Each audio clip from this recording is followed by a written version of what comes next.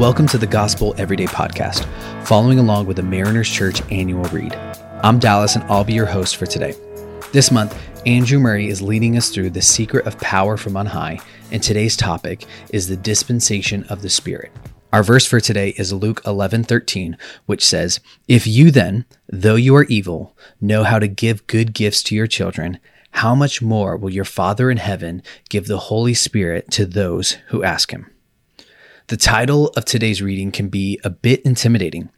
What does the dispensation of the Spirit mean?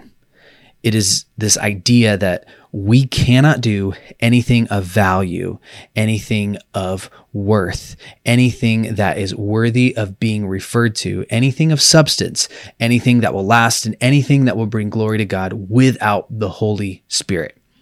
It's the idea that you need the Holy Spirit. You need the Holy Spirit every single day. We must get to a place where we are relying upon the Holy Spirit. When Jesus left this earth, he said he would send another. That would be the Holy Spirit.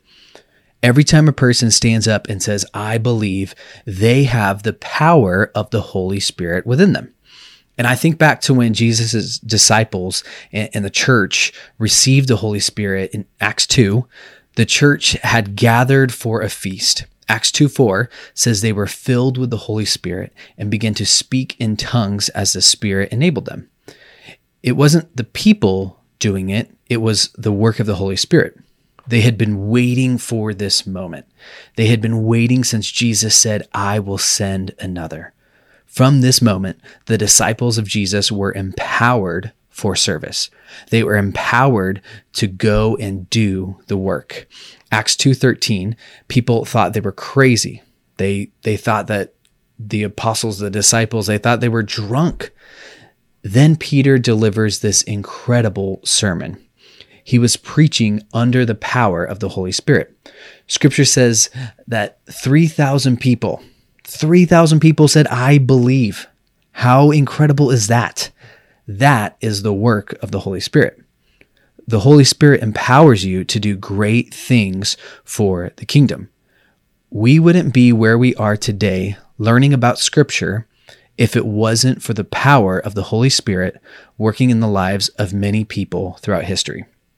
We wouldn't be studying Scripture if it wasn't for some faithful men and women who listened to the calling of the Holy Spirit on their lives and were obedient to seeing people come to know Jesus. So after you say, "I believe," the Holy Spirit begins the transformation work within you. I once heard it said that as human beings, we have a sin nature. Everything in us wants to control others and not do what is right.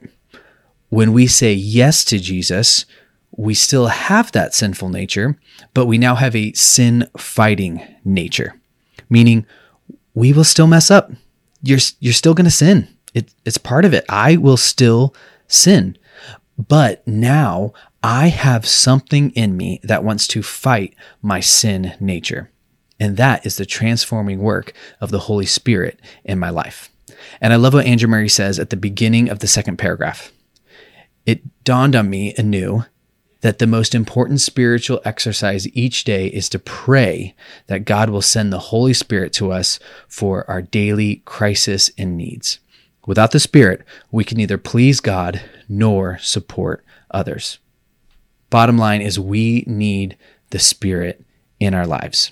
Every single day, you need the Spirit.